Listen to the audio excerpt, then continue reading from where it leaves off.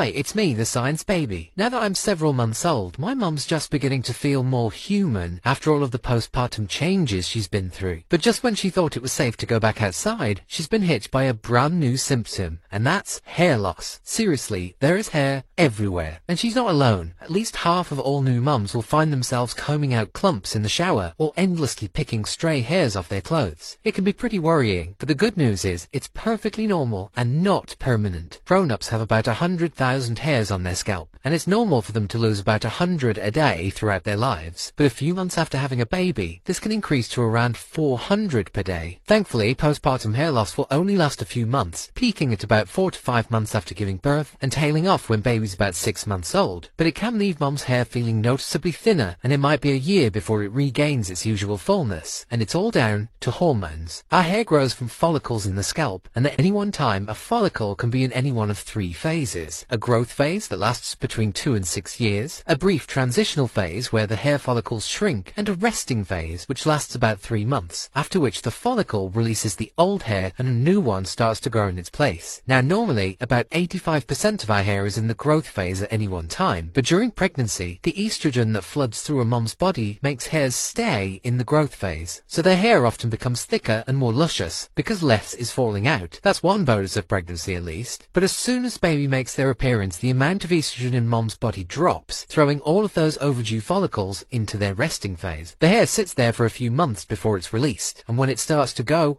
it goes. The technical term is excessive hair shedding. Pretty descriptive if you ask me. It can be pretty stressful for mum to come away with handfuls of hair every time she brushes, but most of it is the bonus pregnancy hair she'd accumulated over the last 9 months. It isn't true hair loss because the follicles are still healthy, and there's new hair already growing in underneath. But it'll take time to replace what's lost, and it might leave mum with some interesting layers and baby bangs for a few months. Sorry, mum.